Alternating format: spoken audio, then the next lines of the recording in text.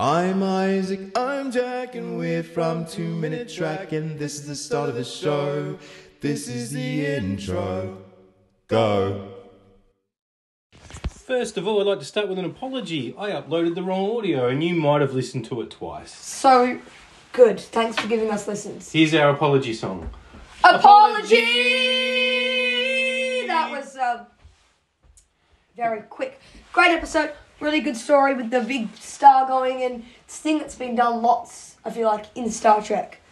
So, and it's like in that episode with the weird person where in lower decks her head and like her body and her legs all fly apart. Like where they get taken to a big star place to scare her, and not the exploding star in a black hole, and they just leave. Right.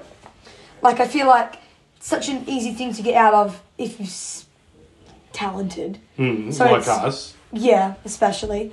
It's to show for younger crew that's not being as educated in Starfleet, yeah, and in spacey stuff to do that. So. And apparently Janeway can be fooled. She thinks these guys are cadets when they're actually a ragtag team of ship stealers. Yeah, I guess Janeway's dumber than we thought.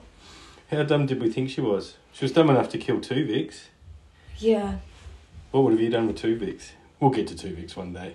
We will. We should do the episode. We should do Tuvix. That would be good. But that's not this episode, isn't it? No. What's your favourite bit of the episode?